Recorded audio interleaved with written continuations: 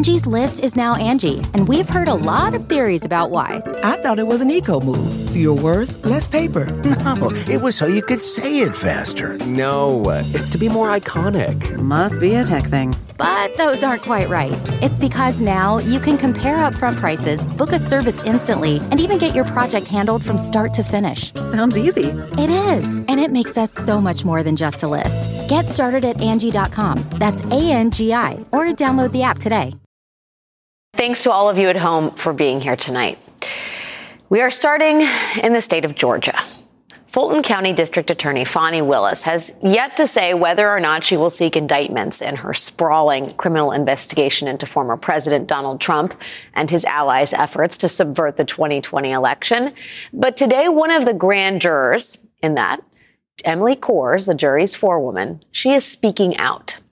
NBC News' Blaine Alexander sat down with Kors earlier this afternoon for her first television interview, and she dropped a whole lot of hints. Did the grand jury recommend indictments of multiple people?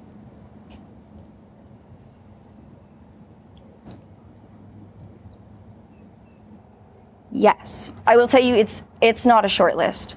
I mean, we saw 75 people, and there are 6 pages of the report cut out. So we're talking about more than a dozen people?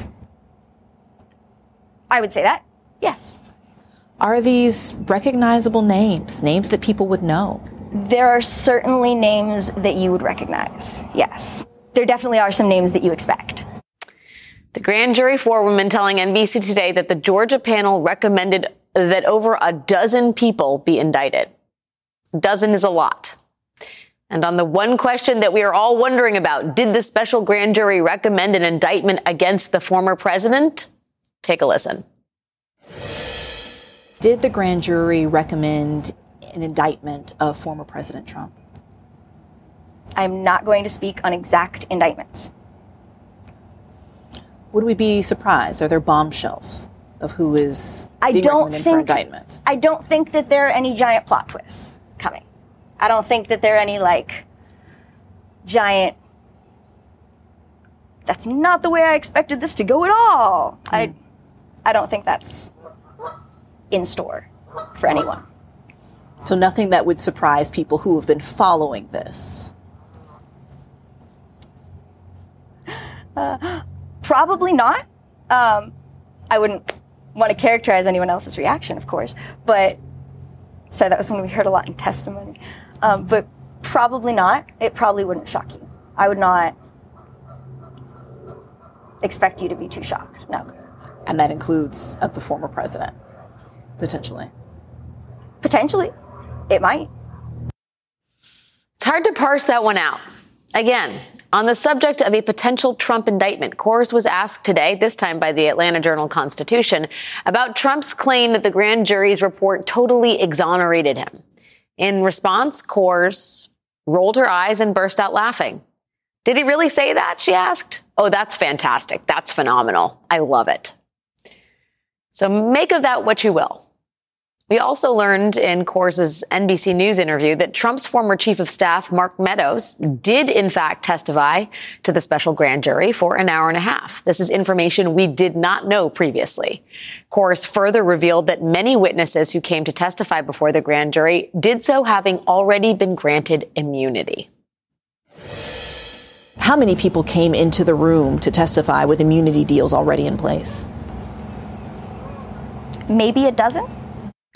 In a series of interviews today, Kors also told the Atlanta Journal-Constitution that the panel heard more recordings of Trump phone calls. That is, in addition to his infamous call to Georgia's Secretary of State Brad Raffensperger, asking him to, quote, find 11,000 votes.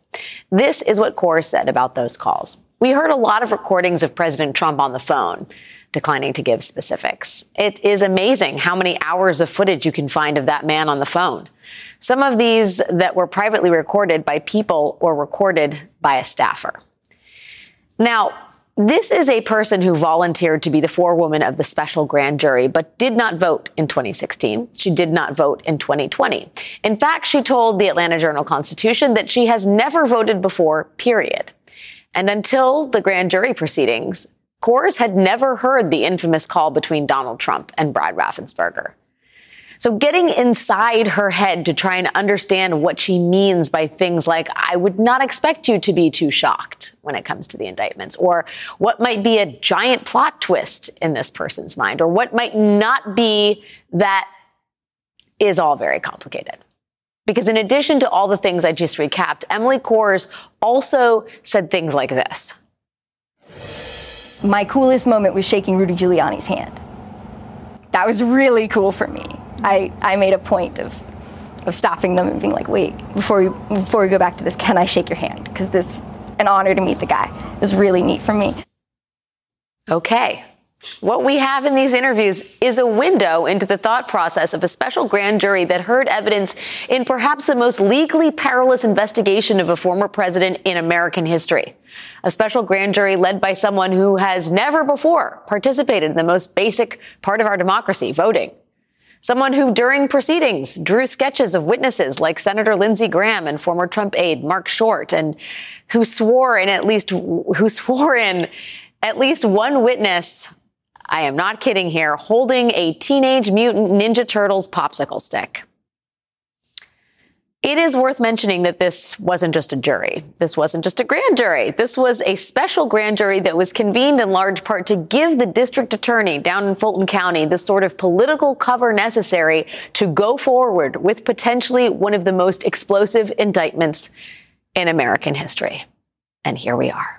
Joining us now is Michael Moore, former U.S. Attorney for the Middle District of Georgia, and George Conway, attorney and contributing columnist for the Washington Post. Gentlemen, thank you for being here to understand what is happening. You know, I want to start, Michael, if I could start with you, just because you have an understanding of the way you have a granular understanding of the way things play out in the state of Georgia. And what do you make of Emily Kors, the forewoman from the special grand jury, coming forward and speaking to many news outlets, doing an on-camera interview with NBC News and saying what she had to say? Well, I'm glad to be with both of you. And the thing that struck me is that that's your jury. And these are the type of people that are going to be sitting on that jury deciding whether or not to issue a conviction in the case. I was taken aback a little bit by some of the comments that were made, and I think it's dangerous when you do that. And you talk about things that went on in the grand jury room. That's why the grand jury process is secret. I realize here it's basically an advisory panel. It's not the same as a criminal grand jury, but it troubles me to hear the prosecutor's evidence out in the public like that before we even know which people may be indicted and on what charges. And so I think it ought to be troubling to anybody. But again, that's your jury. Those people just like her are going to sit on that jury and make a decision about whether or not to convict somebody. And that's troubling. Look, she didn't reveal anything that we didn't know. I mean, for crying out loud, I don't think there's any secret. Anybody looking at it can see there's going to be indictments. I mean, the three blind mice could see that there are going to be indictments issued in this case. So there's nothing new in what she told us. But you know, it's you're hearing it firsthand, and to hear things like I was taken to shake somebody's hand, or I trusted somebody to do this, or that's it's unusual. And remember, we don't use special purpose grand juries in Georgia very much. We don't have investigative grand juries. We just have criminal grand juries that meet. You can use them. But again, this may be a reason that the prosecutor should have gone forward with a very clean case, a very focused case, and not turn this into something, a year-long expedition where we now have this type of information out there. It's not going to affect, there's no real motion that if the future defendants may file in the case, but it sure gives them a lot of fodder to talk about in the case, in the press, to try to undermine the public's confidence in the prosecutor's decision to move forward. And I do want to talk about that, but I don't want to lose sight of the fact. Now, Michael Moore is pretty sanguine about the fact that at least a dozen people may be getting indicted in all of this. And then this sort of strange psychological, playing an armchair psychologist, which is demanded of us frequently in the Trump years. But on this count particularly, trying to get inside the head of this forewoman who's saying there are no bombshells here. And what I'm trying to understand, and I would love your thoughts on this, George, is is the bombshell indicting Trump or not indicting Trump? I think all of us watching this know where this is headed because we saw the evidence from the January 6th hearings. We heard the Raffensperger tape way back in January of 2021. This is all roads lead to Donald Trump. And it's, we know about the fake electors. It's hard to imagine that he's not getting indicted and that a lot of people aren't getting indicted. And that was the inference that most people drew from the 6 missing pages in the 9-page grand jury report. So in that sense, I agree with Michael. We didn't learn that much, but there are still some tidbits in there that she probably should not have let slip out. And, she was a little cute when it came to the question of Trump, right? I mean, she, particularly with, I guess it was the AJC, the newspapers, yes. laughing, rolling her eyes. I mean, yes. I can't blame her. I would have. Well, it is the enormity of the task at hand for someone who is a sort of political neophyte, if you will. And I'm not trying to be insulting, but, she's never done it. No one's really done anything like this she was before. Enjoying herself a little too much, I think. But I guess in terms of legal peril, Michael, I mean, Fani Willis, the Fulton County DA, has been very reluctant to talk about this case at all. She's sat for interviews, but she's really not divulged much. And this jury is important for her optically, it seems, right? I mean, she needs to they're a crucial part of public confidence if she goes forward with explosive indictments. And I just wonder if you think that, if not in terms of the law, in terms of the sort of politics of all of this, whether that's been compromised by the information we have today in terms of Fani Willis's path forward.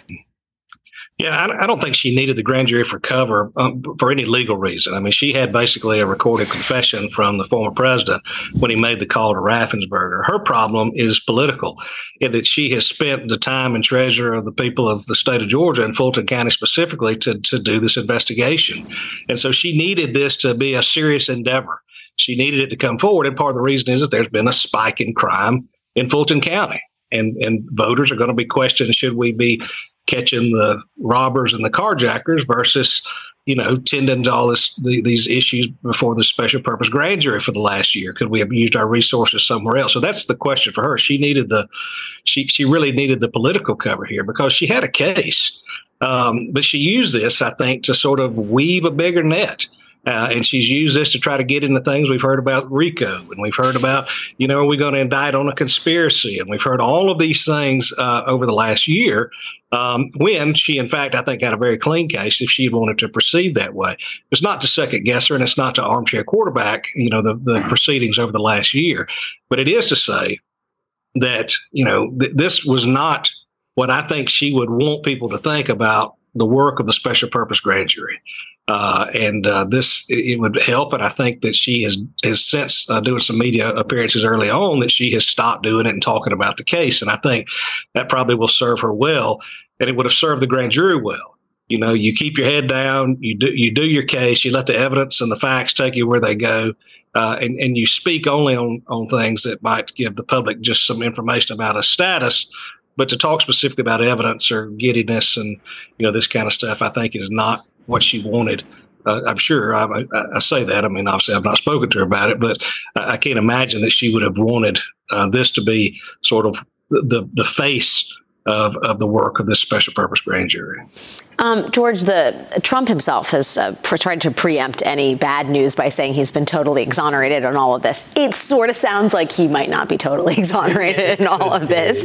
Although she didn't specifically say that Trump had been indicted, so he might take a similar position that she didn't say I was indicted, so therefore I've been exonerated. Right. She didn't say, kind of Trumpian logic. Do you expect him... I mean, the fact that she said she was enamored of Rudy Giuliani and that was like an amazing moment for her. I don't think he's going to? I mean, he's someone that has weaponized very small things in the past. I mean, what is your expectation here? He'll weaponize whatever he can, and then he'll say inconsistent things. He'll say whatever comes to his mind at any given moment. And at the end of the day, I think this is a one-day story. I don't think, I think they may make a big deal out of this at some point in some papers. But at the end of the day, there's going to be another grand jury, as Michael points out, the one that actually indicts a very important these people. Reminder. Whether it's all dozen of them or whatever it is or not. And at the end of the day, they have to put on a case. The Fulton County Grand Jury Fulton County DA's office has to put on a case. And if there are these other tapes, that's a nice little tip that we learned. Yes. Yes. If there are these other tapes, and we know that there's this whole fake elector scheme, there is a multifaceted conspiracy here. It just as the January 6th committee pointed out, there was just a multifaceted effort to overturn the election, and some of those facets manifested themselves in Georgia. And at the end of the day, that evidence that goes into the petit jury, not the grand jury, is going to decide this case. Yeah. Michael, when we talk about what sort of bore fruit in this impaneled grand jury, the fact that George mentions there were tapes that we don't know about, many of them, apparently. Tell us more. Tell us more, four-woman course. That was really interesting. Mark Meadows, we did not know that he had testified before this grand jury. We did not know that many people, at least I think a dozen, were given immunity to testify and were more forthcoming in that testimony. What stood out to you as most interesting in the breadcrumbs that were dropped? Well, I wasn't surprised at all to hear about the immunity from folks, and that is that we've talked about the special electors and the scheme, and this type of thing, the false slate of electors, and there was some litigation about that, and who could and could not testify, and who could have lawyers, the same lawyer, and this type of thing here in the state. So I really wasn't surprised about that. It was the additional tape, I think, that caught my attention, or tapes, as she said, and recordings, and what she was willing to say about searching and finding other things and phone calls online and this type of thing. That, to me, is going to be interesting. Again, there's nothing that she did and nothing that she said that I think will be a very successful tactical attack on any future case, should there be one. And I have told you, I think there will be. But she basically gave information and gave pieces of evidence and gave sort of an idea about the prosecution strategy early on that wouldn't be out at this point. And she gave a lot of fodder for things in court filings, motions, whether they are meritorious or not. And certainly she basically put some extra batteries in the megaphones for the people who are likely to be defendants. And she's given them some things to complain about and talk about, and to diminish the investigation itself and the validity of it and the seriousness of the investigation and the grand jury proceedings through this. If you think about the special purpose grand jury, they're basically just writing a recommendation. It's like getting a sticky note with some names on it handed to the prosecutor. It has about that much importance in her decision. She has complete discretion. Who she wants to indict, what she wants to indict them for. She doesn't have to do a thing with this report. She can put it in her file cabinet and never look at it again. But this is what the public's hearing now. And so, as a prosecutor, you want the public, especially in a case like this, to have confidence in your decisions as you're moving forward, and confidence in your ability to bring a case that can ultimately sustain a conviction and an appeal if it goes that far. So, again, she I think probably undermines some of the seriousness of where we are. But nonetheless, here we are, and I'm sure you're going to have defendants now, or potential defendants and future defendants, wanting to hear all these extra tapes, wanting to know what other information was out there, wanting to know exactly what jokes were said to who and what they were laughing about in the grand jury room, and they'll use that as a way to attack the credibility of the case that the prosecution puts forward.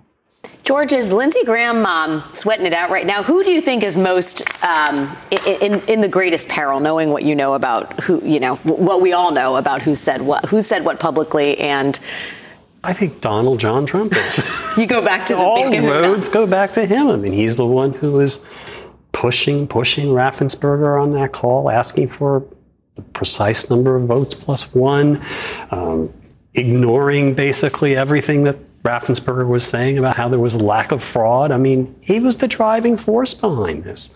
And he was involved, as we saw in the January 6th hearings, he was involved with the fake elector schemes in the various states. And all roads lead to him. He's the center, he's the epicenter of the conspiracy. Okay, so that is not a plot twist, or maybe it is. Either way, it's not a plot twist. You think it's happening. Yes. Michael Moore, George Conway, thank you both for joining me this evening. Thank you for having us. Pleasure to be with you. It is, thank you. It is a busy news night with a historic election for a vacant congressional seat in the state of Virginia, while Wisconsin voters went to the polls today to cast their ballots in a race that is crucial for the future of democracy in their state. Plus, Senator Bernie Sanders will be here live in the studio with me. We have quite a bit to talk about. He'll be here coming up next.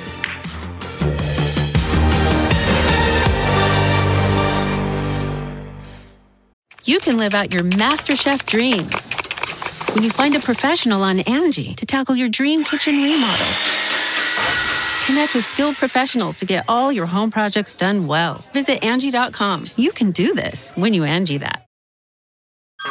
Hey everyone, it's Ted from Consumer Cellular, the guy in the orange sweater, and this is your wake-up call. If you're paying too much for wireless service, you don't have to keep having that nightmare. Consumer Cellular has the same fast, reliable coverage as the leading carriers for less. And for a limited time, new customers receive their second month free when they sign up and use promo code MONTHFREE by May 31st. So why keep spending more than you have to? Seriously, wake up and call 1-888-FREEDOM or visit consumercellular.com. Taxes, fees, and other third-party charges will apply. See website for additional details. We believe in science, so we don't feel like we're being your guinea pig, but we don't mind proving to you that we believe the worst. Okay. Here's to Caroline. I appreciate that. Here's to you. Thank you. That was President Biden's EPA Administrator Michael Regan and Ohio's Republican Governor Mike DeWine drinking the water in East Palestine, Ohio today, where a train derailment 3 weeks ago dumped untold amounts of hazardous chemicals into that small Ohio community. Many residents are reportedly still experiencing symptoms like rashes and burning sensations that are consistent with exposure to dangerous chemicals. And they are skeptical about government's ability to both ensure their safety and hold the rail company responsible for this crash. That skepticism is not unwarranted. During the Obama administration, rail companies lobbied to narrow new safety rules governing the transportation of dangerous chemicals. One of the companies behind that lobbying campaign was Norfolk Southern, the company whose train was carrying the toxic materials that were dumped in East Palestine. And during the Trump administration, the White House rolled back those safety rules. Just last year, rail workers across the country threatened to strike, in part over safety conditions. But rail companies successfully lobbied Congress to quash that strike threat without addressing worker safety concerns, even as rail companies lined shareholder pockets with more than $10 billion in stock buybacks. The residents of East Palestine are feeling the results of a decades-long battle between corporate powers and a democratically elected government. One of the elected officials who has spent his career focused on that very struggle is Vermont Senator Bernie Sanders. This week, he is out with a new book, It's Okay to Be Angry About Capitalism, in which Senator Sanders details the struggle against corporate influence in government in both major political parties and outlines his vision to fix it. He writes, the ruling class get their lobbyists to work on assuring that when policies and regulations are written, Congress and the state legislatures will agree to those that consolidate their advantages. By the time the average American catches on, the rules have already been rigged so that the rich get richer and everyone else gets left behind. When the oligarchs in the corporate world are waging class war against working class Americans, the working class needs a party that will fight back and win. Joining us now is Vermont Senator Bernie Sanders. Senator, thank you so much for joining me. Congrats on the book. Thank you very much. I'm sorry that we still have to be writing about some of the same problems that have been entrenched, it seems, in American society for quite some time.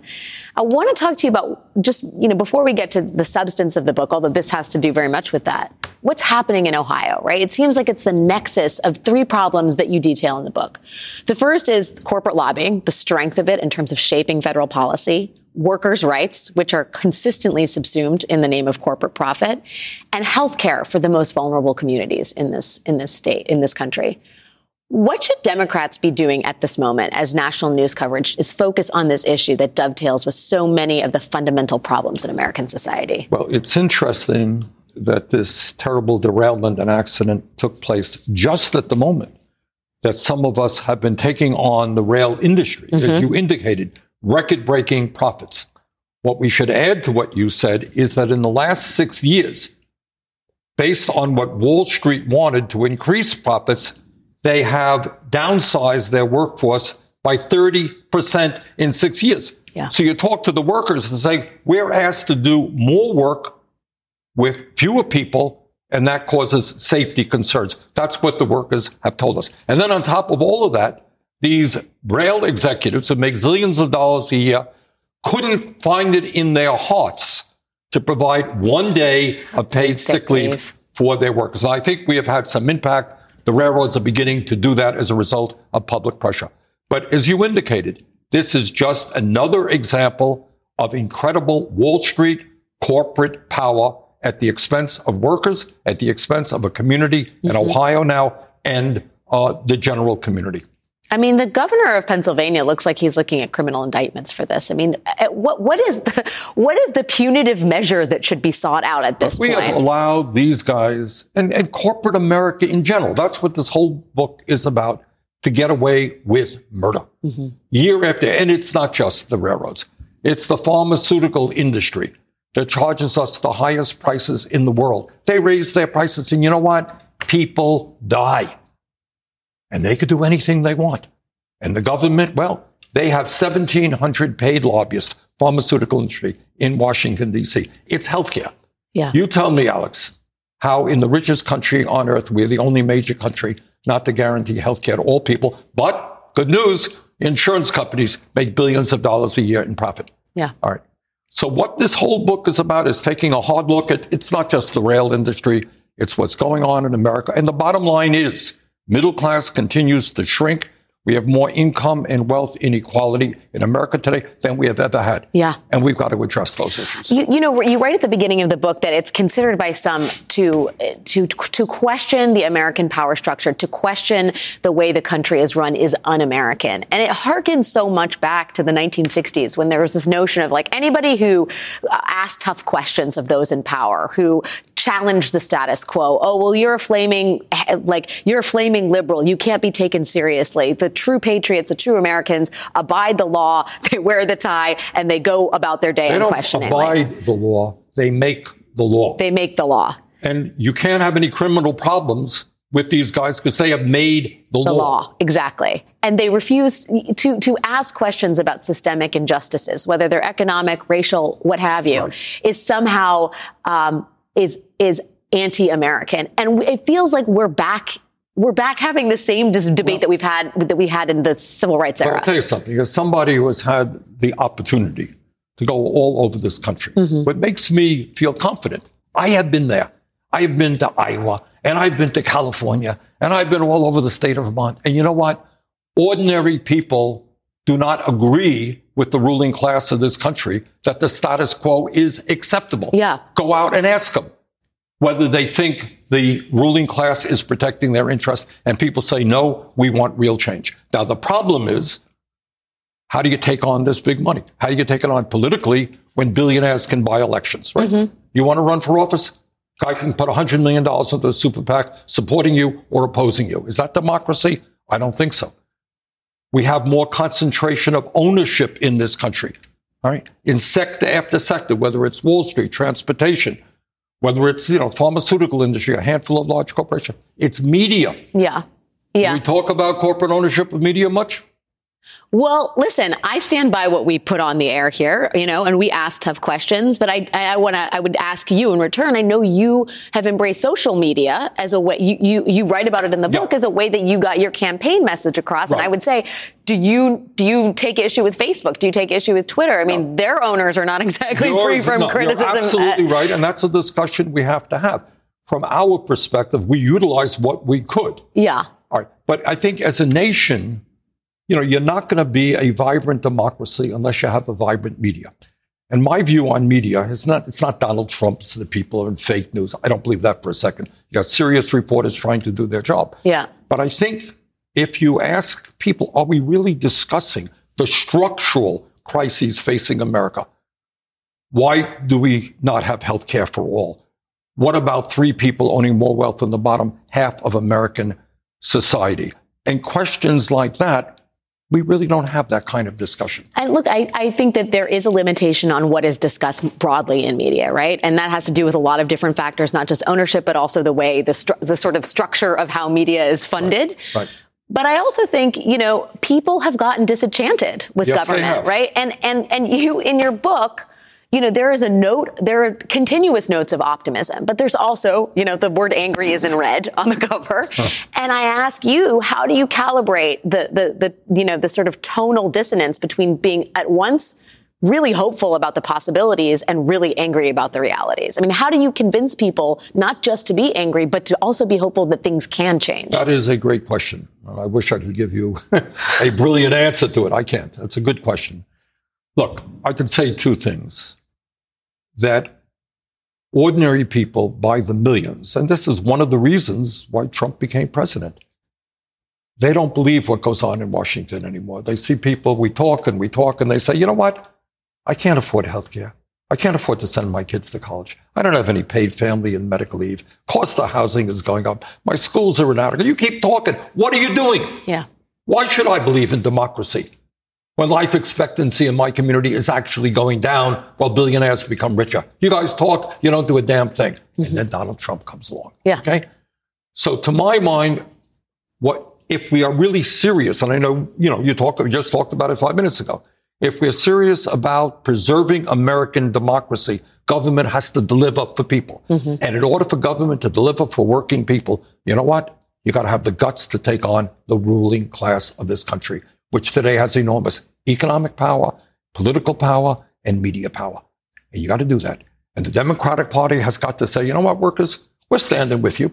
Okay, we are going to guarantee you health care. We're taking on the drug companies. You are going to be able to send your kids to college tuition free. You know what? We're not going to have a child care system in disarray. And you know what? If you're pregnant, you have a baby, you're going to have 8 or 9 months paid leave so you can take care of your baby. Can I have those months retroactively? Yeah, I have 2 of them. But they exist in Scandinavia. Yes. All right. This is not radical utopian idea. Yeah. So we got to bring our people together, black and white and Latino, to stand up for justice and have the courage to take on big money interests.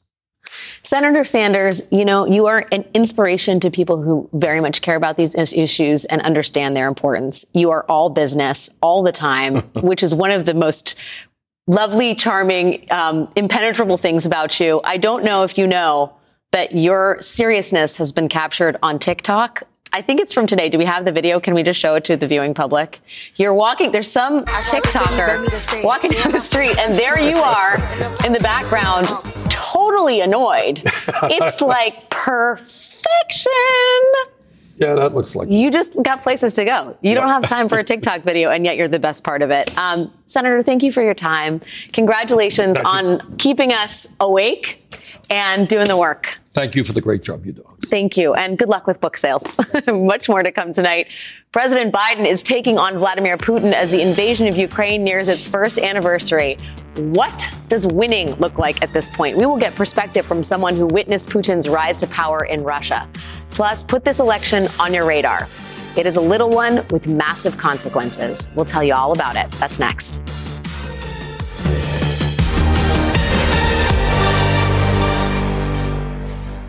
Angie's List is now Angie, and we've heard a lot of theories about why. I thought it was an eco move. Fewer words, less paper. No, it was so you could say it faster. No, it's to be more iconic. Must be a tech thing. But those aren't quite right. It's because now you can compare upfront prices, book a service instantly, and even get your project handled from start to finish. Sounds easy. It is, and it makes us so much more than just a list. Get started at Angie.com. That's ANGI, or download the app today.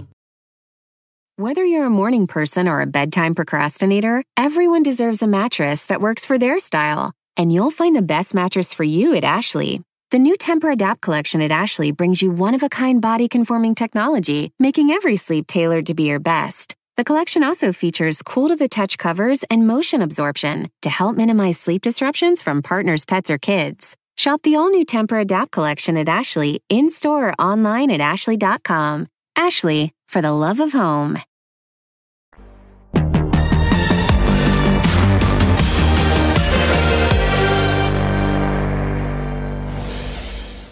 Earlier this hour, polls closed in the primary for Wisconsin's Supreme Court.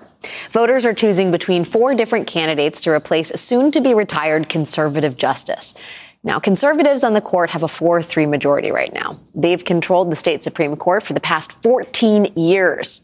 And because of the near constant deadlock between Democratic Governor Tony Evers and a legislature where Republicans hold a supermajority, justices on that bench have essentially become the arbiters on issues from absentee voting to public health emergencies to upholding the 2020 presidential election results. And tonight, the balance of that bench hangs, well, in the balance. To understand the gravity of even the possibility of changing the political leanings of the state high court, take a look at this map. This is considered one of the most gerrymandered maps in the country. It is Wisconsin's state legislative district map. This is the version drawn by the state assembly in 2021. In March of 2022, the Supreme Court decided Wisconsin could not use Governor Evers' preferred map. So this was the approved version, the one drawn by the state assembly.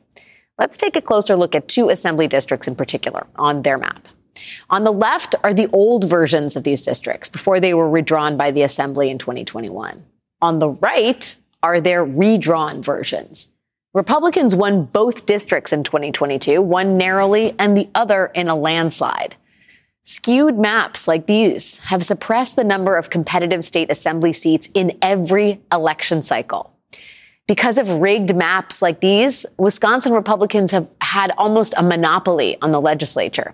They've pushed Democrats into a smaller number of solidly Democratic blue districts, and thereby ensuring that Republicans will always maintain a majority of seats. Here's a case in point. In the 10 closest state assembly races Republicans won in 2022, the margin was 7.5 points. For the 10 closest races Democrats won, the margin was 15.2 points. Now, we know that the state of Wisconsin is deeply, sharply divided along partisan lines. 4 of the last 6 presidential elections were decided by less than a single percentage point. But the fact that year after year, elections keep resulting in a staunchly Republican legislature, that is a pretty good sign that something is off with the district maps. And Wisconsin voters could take a step towards solving that problem tonight. After their votes are counted, the top 2 vote getters will advance to the April 4th general election. There are 2 liberals and 2 conservatives on the ticket today. As long as at least one liberal advances, there's a good chance that that person might win in April, flipping the court to a liberal majority. If that happens, experts all but guarantee that Democrats will bring cases challenging those apparently fishy, redrawn legislative maps. And by the way, the courts also expect to weigh in on Wisconsin's zombie abortion ban that makes it a felony to perform an abortion, except to save the life of the mother. Despite being dormant for the past 49 years, that ban went into effect last summer after the Supreme Court overturned Roe v. Wade. That zombie ban has been tied up in the courts ever since. A liberal Wisconsin Supreme Court could ensure that people seeking abortions in that state are not totally barred from access. So a lot hinges on the balance of Wisconsin's highest court. And tonight is the first night we may catch a glimpse of where it is all headed. Coming up, it's democracy versus autocracy. That's next. Stay with us. 1 year into this war, Putin no longer doubts the strength of our coalition, but he still doubts our conviction. He doubts our staying power. He doubts our continued support for Ukraine. He doubts whether NATO can remain unified. But there should be no doubt. Our support for Ukraine will not waver. NATO will not be divided, and we will not tire. That was President Biden today in Poland, making it very clear that he views the war in Ukraine as the decision of one man, Russian President Vladimir Putin.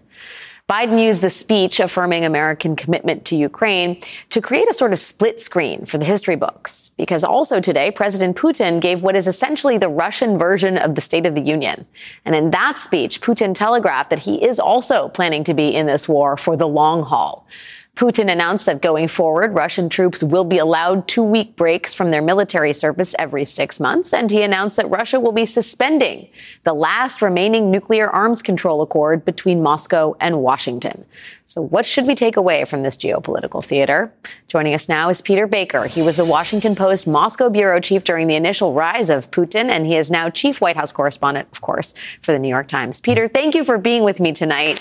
I want to read you this analysis that was published in Politico earlier today about the way in which Putin is selling this war to the people of Russia. And it's short. Basically, these days in Russia, if the president is hard to explain, appeal to the past. And it seems like this is Putin's strategy here, to recall the ghosts of World War II, to talk about the aggression from outside Russia. I mean, how is he selling this to Russians at this point?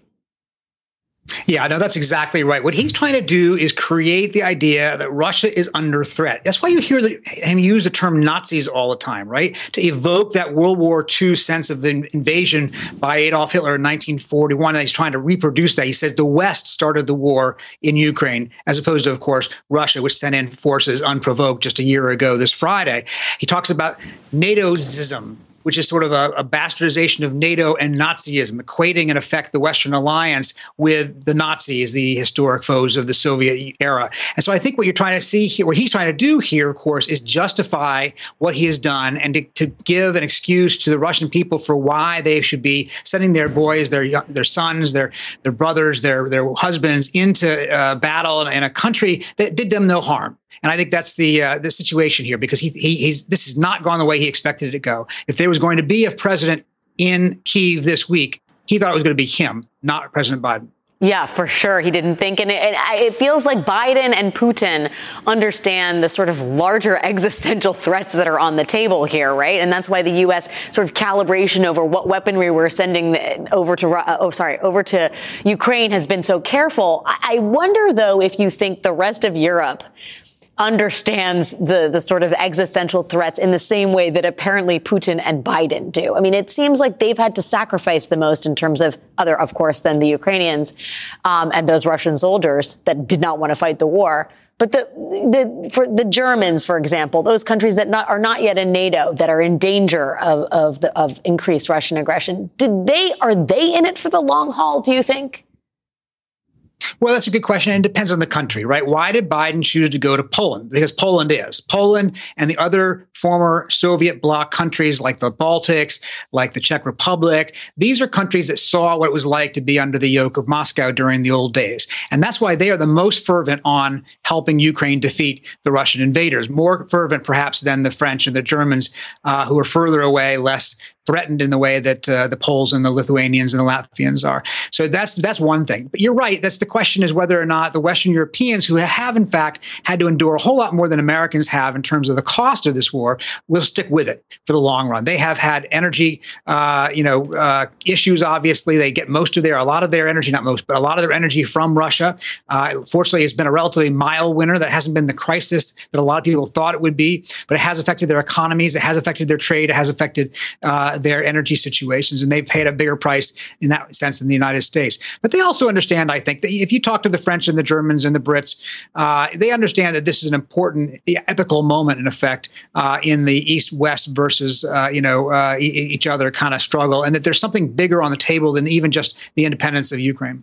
What do the partisan numbers on U.S. support for this involvement, the funding to Ukraine, are stark.